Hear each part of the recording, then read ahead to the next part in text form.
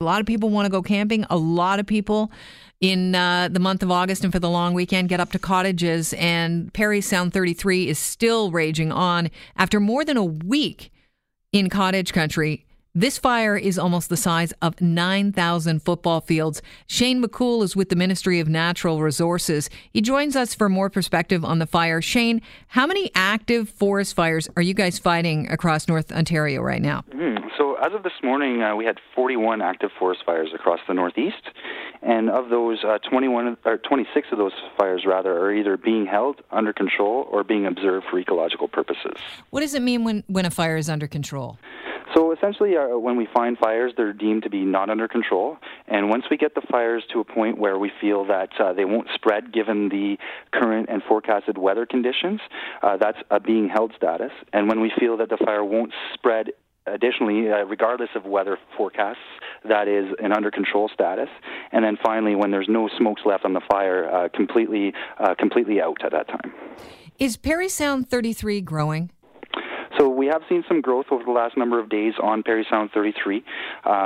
We are making progress in many areas of that fire. However, the wind conditions coming off of the big water have been problematic for the northeast side. So we have seen some growth in that section. We've utilized air attack in the form of water bombers, helicopter bucketing, and those tools to the best of our abilities, and we have slowed the spread. That said, we are seeing that fire is now listed at 10,139 hectares. Is the heat right now, it's been a very hot summer, is the heat responsible for the wind coming off the Big Lake? So partly, we do see the forest fuels at a very dry, they're very dry right now overall, just due to the lack of precipitation that we've seen come through the region. And in addition to that, as far as the remaining fires in the Northeast, we've seen a lot of lightning come through, which have ignited a high number of fires this year when we look at years past.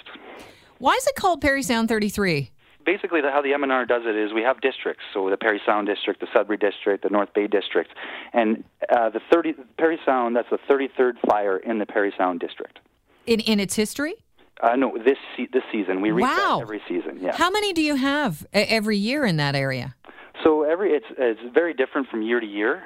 This is a high number for Parry Sound this season. That said, we have years, for example, in Sudbury, where we reach over 100 not fairly regularly, but on a busy season we can reach over 100 fairly easily. Wow. This Parry Sound 33 now is approaching Highway 69. It's the Trans-Canada Highway. What happens if it reaches the highway, and how close is it? So at this point, we have this fire about 5 kilometers west of Highway 69. So what that means to your listeners is essentially that there will be smoke potentially blowing in the area of Highway 69 and some of the communities around Highway 69. So we do have officials on the ground monitoring the situation closely just to ensure that it is safe for passage. And if the OPP deems that safety is a concern, they may make the call to close the highway. A listener working in North Bay reached out to me basically telling me that the walk from his office to his car is basically an asthma attack waiting to happen. Describe how this smoke is exacerbating things. So essentially what happens is, as I mentioned, the wind pushing the northeast side of that fire, well, it's the same situation. The wind has now taken that smoke and has pushed it for many kilometers away. So the folks in North Bay are seeing the effects of this Parry Sound 33 fire as it works its way through the atmosphere. And it's actually very clear on the satellite shots as well how much smoke this fire is putting up. It's well into the Quebec border area and beyond. You're asking people to put on make sure their headlights are on so they can be seen on the highways too. Oh, certainly the headlights on highways and smoking conditions is definitely a safety attribute for folks to utilize. Firefighters from across North America, just to give some perspective on how big these fires are fighting in Parry Sound and beyond. How many people are we talking about, and what methods are they employing? So as far as firefighters, we have over 609 firefighters from across Canada and the United States and Mexico here helping us with our firefighting situation. So just to give you an example, Mexico has provided 309 firefighters to help with this fire situation. So it really is a team effort in that regard. So it really is nice to see from our point of view that neighbors have come to our help in our time of need, just as we've provided support in the past to our neighbors. They're water bombing, and what else are they doing? Yeah, so we do have water bombers, helicopter bucketing. We can utilize heavy equipment, which is the case on the North Bay 72 fire. We are utilizing heavy equipment to help with the fire guard in that fire. What does that do? Do you trench so that the fire can't jump?